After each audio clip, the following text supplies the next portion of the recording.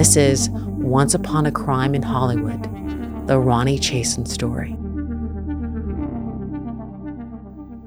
We left off with new revelations about Ronni Chasen's murder from the release of her autopsy report.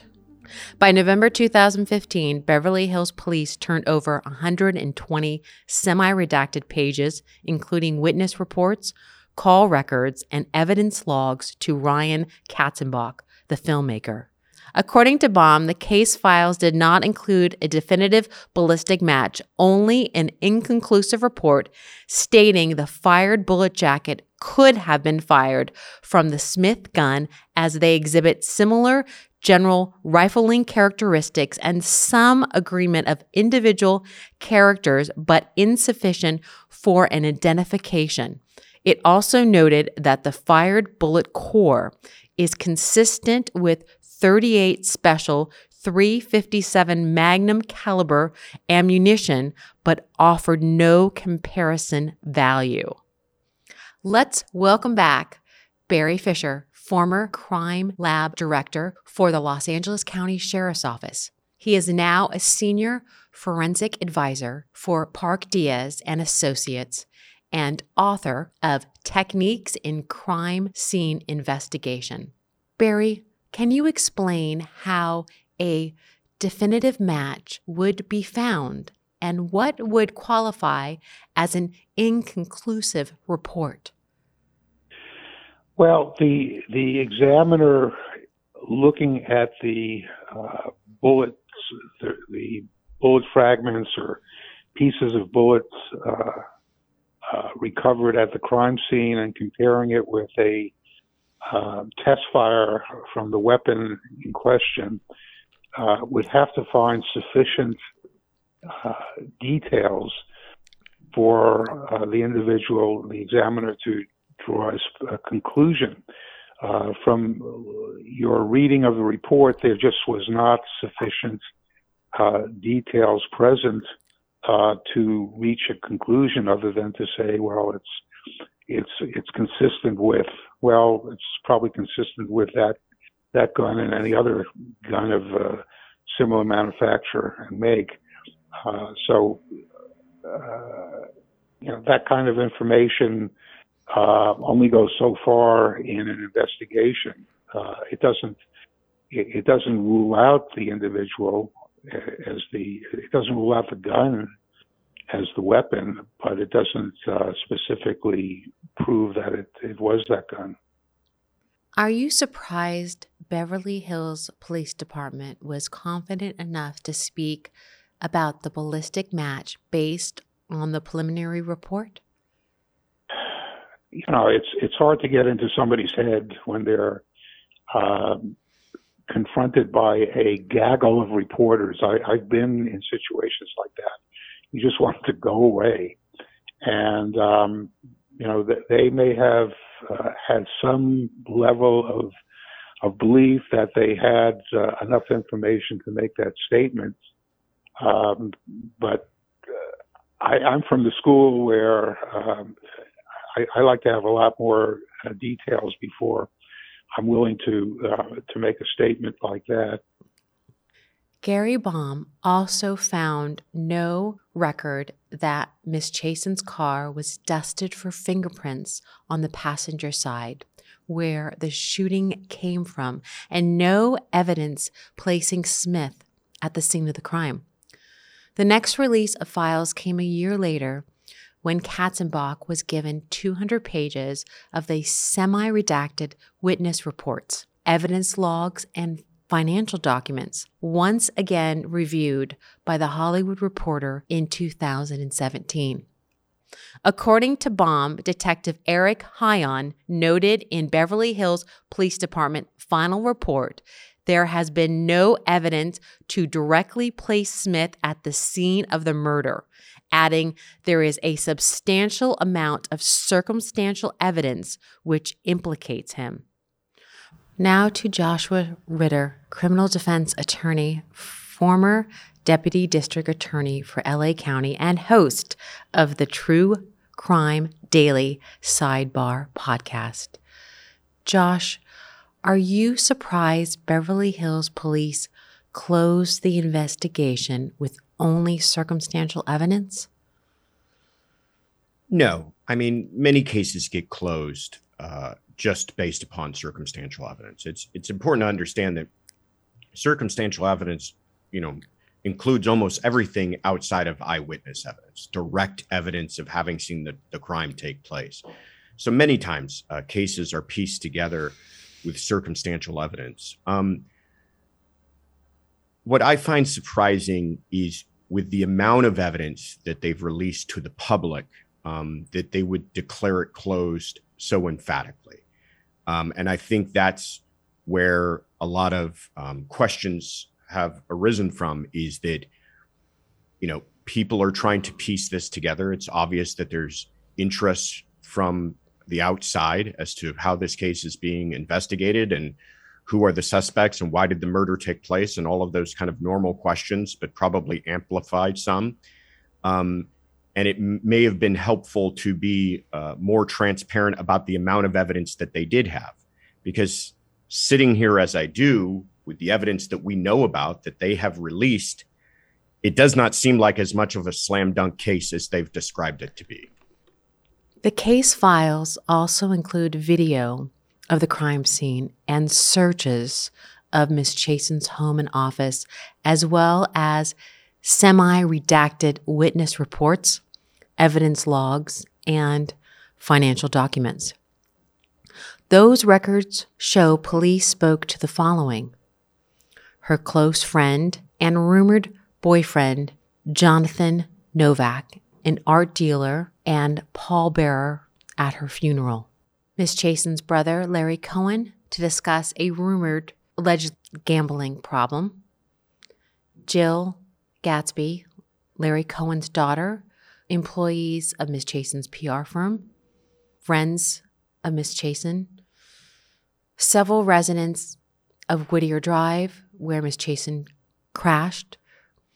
But according to The Hollywood Reporter, surveillance footage was pulled from only a handful of businesses and residential security cameras, with none of them showing Harold Smith in the vicinity. And some of Chasen's closest friends were never interviewed. A brief filed in Los Angeles Superior Court by Ryan Katzenbach claims that two of Ronnie's best friends, songwriter Diane Warren, who saw her less than half an hour before her death, and producer Lily Zanuck, told him they were not interviewed by the police.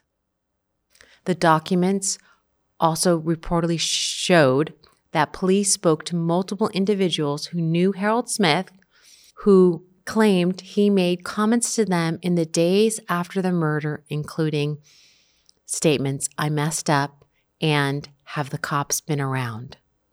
According to Katzenbach, some of the still unreleased case files include surveillance video footage of the Harvey apartment lobby before Smith's fatal interaction with police, as well as Smith's cell phone records and interview footage with witnesses.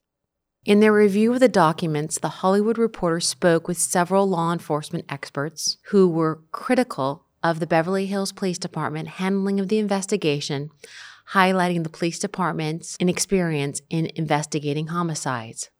There were 5 homicides in Beverly Hills between 2005 and 2010 before Ronni Chasen was killed, and all were solved except for the shooting of actor Mark Ruffalo's brother, Scott, in 2008. And in that case, Beverly Hills police called the death a suicide by Russian roulette, then reversed their stance after the coroner's report showed it was impossible for him to have shot himself in the head based on the angle of the entry of the bullet. It was then relabeled as a homicide. David Snowden, Beverly Hills police chief until 2015, retired after questions that he allegedly earned a salary from a second job from a private sector job. Beverly Hills Police Department also recently faced accusations of racial bias on the heels of the George Floyd protest. In 2021, according to a class action racial discrimination lawsuit filed in California Superior Court by civil rights attorney Ben Crump and Bradley Gage, Beverly Hills police allegedly targeted Black people with harassment and arrest for low-level or non-existent violations in an effort to keep them away from Rodeo Drive as part of the department's Operation Safe Street campaign. The suit claims that between March 2020 and July 2021, the task force made 106 arrests, 105 of whom were African American people. Sandra Spagnoli, Beverly Hills police chief, who was in charge when new documents were released in the case, retired in 2020 after lawsuits alleging racism, anti-Semitism, and harassment.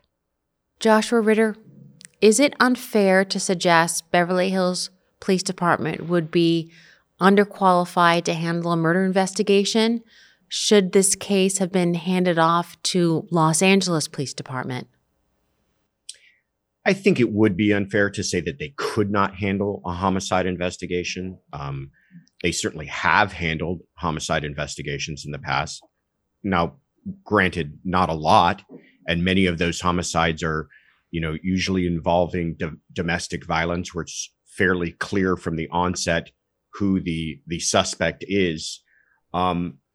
Where I would be critical of Beverly Hills is in a case of this magnitude, not in the sense of its complexity, because the crime scene itself isn't hugely complex, and you don't have a bunch of moving parts that you would expect a larger agency to be brought in. But the case does have a magnitude in the sense of how it took on a life of itself, and how there was such public and media intrigue that you would think, in an effort to just get it right and show that they are team players, that they would have encouraged bringing in other agencies, and at the very least, the district attorney's office, who would ultimately be the department deciding whether or not to bring criminal charges. In this case, you would have thought that they would have brought them in early on. Instead, Beverly Hills seemed to kind of show a desire to keep this to themselves and to only release information that they felt appropriate, and only in the means and mechanisms by which they felt to be appropriate. And I think that was where some missteps were made. It's been over 12 years since Ronni Chasen was murdered, and perhaps more questions now than the day Beverly Hills Police Department closed the case. Thanks to new documents, continued coverage by The Hollywood Reporter, and Ryan Katzenbach's 638 documentary, still reportedly in the works, interest in the case remains strong, and new information has only brought potentially more questions about Beverly Hills Police Department handling of the investigation. Here are some of the biggest questions that remain. How did the police determine Miss Chasen was killed by a suspect on foot? Why did the initial coroner's report suggest she was shot from a vehicle, and what evidence changed that analysis? How did police determine Harold Smith was at the scene where Ronni Chasen was murdered? How did the police determine Harold Smith used the gun to murder Miss Chasen? If Smith did commit the murder, how was it determined that he acted alone? Is there any evidence that rules out the possibility of another suspect or a murder for hire? If Miss Chasen was killed in a robbery gone bad, why were none of her valuables taken?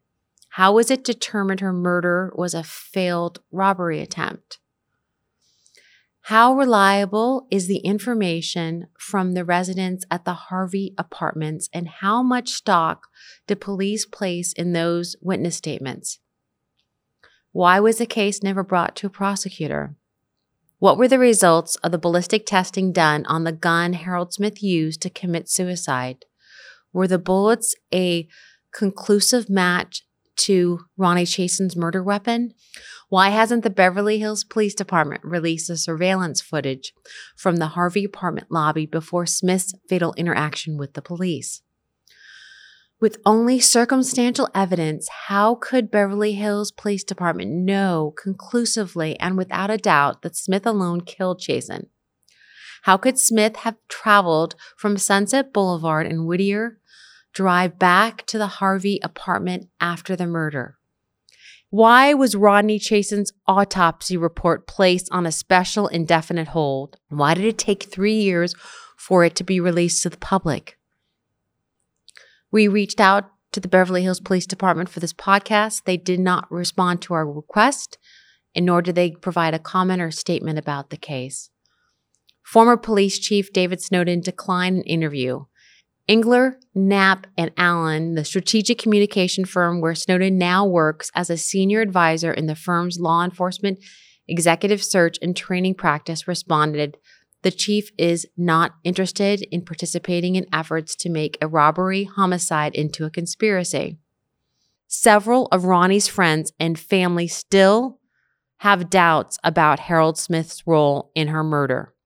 According to an update The Hollywood Reporter published in November 2022, the Katzenbach documentary is still in the works, and the battle with the city of Beverly Hills for access to the complete Chasen files is ongoing. We open up the floor for our final thoughts. We have with us Joshua Ritter, criminal defense attorney, former prosecutor and Los Angeles County Deputy District Attorney. You can catch him on Twitter, Instagram, and Facebook at Josh Ritter ESQ or at joshritter.com. Also, Steve Katz, former co-executive producer and showrunner for America's Most Wanted. Merle Stebbin, licensed private investigator, former police investigator, instructor at California Police Science Institute, who specializes in crime scene proceedings and 45 years of homicide investigation experience. Let's start with Steve.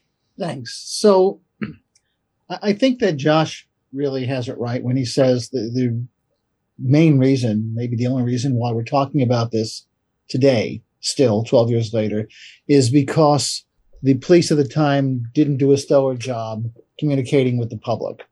And they just opened the door to questions being asked. Now, we have a right as citizens to ask all these questions, but as I said before, like, to what end? Now, why are we asking these questions? Most of the public, and I think everybody involved with this understands, but most of the public doesn't understand the idea of circumstantial evidence. And that phrase is thrown around. And again, Josh had it right. Like many cases, most cases are closed on circumstantial evidence. You normally don't have direct evidence of a murder. And the circumstantial evidence in this case was very, very strong. The publicity was very, very weak. One of my jobs at America's Most Wanted, I used to read every letter from every viewer and every family that wanted that show to profile the crime that happened to their family to try to get some justice. So I made it a point to read every single letter. Sometimes they were a single page, please help me. Sometimes, and this is what some of the discussion of this case reminds me of, sometimes there'd be 30 pages long of scribbled handwriting in tiny little print saying, notice the angle of his hand was in this direction and the sun was, I went there the same. And now I'm not being pejorative about anybody in particular here, but I'm saying sometimes people get so caught up, and Josh, as a former defense lawyer and a former prosecutor, I'm sure you appreciate the fact that throwing out shade to try to create reasonable doubt is one of the reasons why people do this. But I remember seeing letters about cases where they went into such intricate detail that, you know, the old Kennedy assassination, up and to the left. Why did he go up and to the left? Things like that. And we drive ourselves crazy, chewing on questions like that. We're, again, not being pejorative of anybody. This is maybe not exactly an open and shut case, but it's what happened was terrible. It happened to no murder should happen to anybody, but it happened in bizarre circumstances, from people from two different worlds clashed, a terrible person and a good person, and people found it hard to believe that a good person was killed that way. I mean, there was a similar case in Hollywood with Bill Cosby's son. Remember, he was shot by a roadside. It turned out to be a random type of thing, such as this. People didn't want to believe that either. I think that one thing I think telling stories about crimes and investigating crimes for decades, as I've done, is that sometimes Occam's razor exists for a reason. Sometimes the simplest explanation is what really happened, and sometimes some folks find it hard to just accept that. Thank you for that insight. Josh? Yeah, I really appreciate Steve's comments, and I agree with everything he's saying. I think what you had here was kind of a perfect storm of elements that led to, again, why we're talking about this case so many years later. First you have this seemingly random crime taking place in a place where random crimes do not take place. And that immediately pits it as something we can't understand and are not willing to accept immediately. And involving a person that is not a person we would expect to be involved in a random act of violence. And so immediately people are going to start to speculate. Then you couple that with the investigation, and we've talked about this a lot, but it's not so much how they ran the investigation, but how they ran the publicity or PR of the investigation, for lack of a better word, and how they shared that with the public and the media, that kind of added fuel to the fire of the speculation surrounding all of this. And then you have the unfortunate circumstances of how it was concluded, in that you have suicide apparently of the man who was the prime suspect, which not only is tragic in itself, but then doesn't allow us to have, the sunlight shed upon this case in an open trial, where we could have seen all of the evidence and all of the stuff that we're waiting to see, and the autopsy reports and the experts and the ballistics and everything else would have been presented in an open trial. One of the great things about this country is that our trials are open to the public and open to the press, and everyone would have been able to witness and report on it. And I think that we would have had far fewer questions than we have now. And still to this day have, and rightfully so, as Steve pointed out, we're right to ask those questions and right to have them. And it's unfortunate that we're still at a place where we kind of can't put all of this to rest. Thank you. Merle?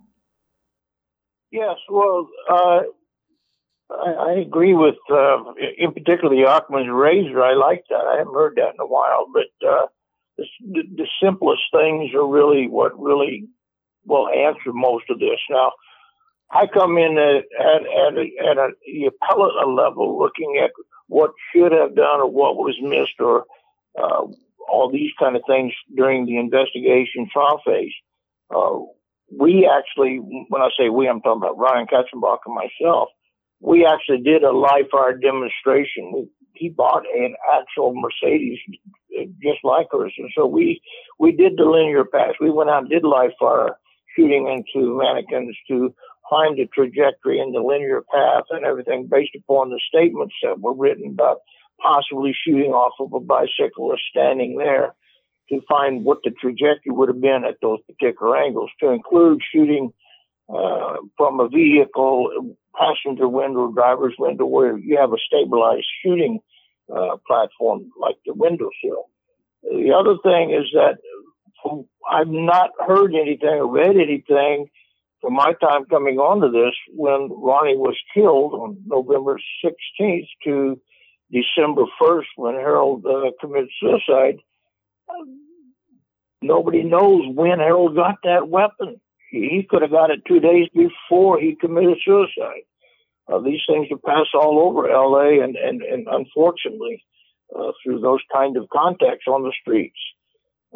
So there's a lot, I agree, circumstantial evidence can be, in some cases, more illuminating and stronger than the other evidence because the timelines and things of this nature just make it virtually more understandable. But to actually close a case, and I was reading Detective Hines' report when he closed it, in one of his closing statements, he positively identified the weapon as being the one that killed Ronni, yet the ballistics report does not say that. It says it's insufficient. So those are the things that I think that the general public has a right to know. Why are we using two different conclusions here? And they're just opposite of each other. And that raises a lot of these questions that everybody else is talking about. And I do believe that the public has a right to know. But more important, it's my belief that we have two individuals that lost their lives, Ronni Chasen and Harold Smith. And if Harold did it, then let's show that he did that. But these hypotheticals just are not fair to him, if you want to use that word fair. But Ronni Chasen also deserves the right to have her assailant actually positively identified. And until that's done, these questions are going to continue. They're going to be out there 10 years from now. So I just find it that we need to be a little bit more accepting of the writings as whether they're factual or circumstantial, and then move. And I'm not an attorney. I work with a lot of them.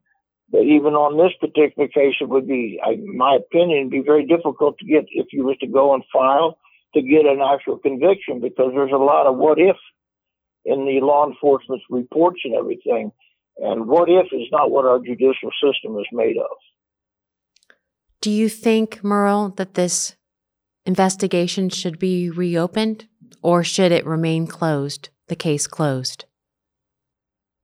Well, it's my understanding Beverly Hills Police Department has already closed it, and therefore the new chief of police or whomever they have over there to review cold cases or something of this nature, I believe that it will not be reopened unless they really have some more factual information that will warrant it being reopened. And there's a difference between, everybody says, well, these are the facts, these are the facts.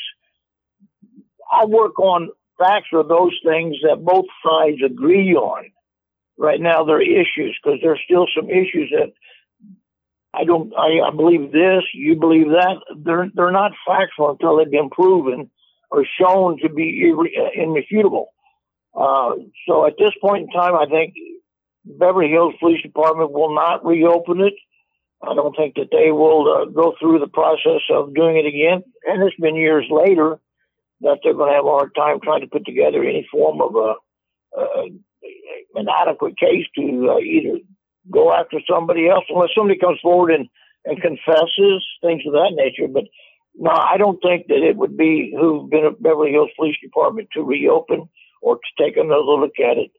I think it would just open up more the old wounds again.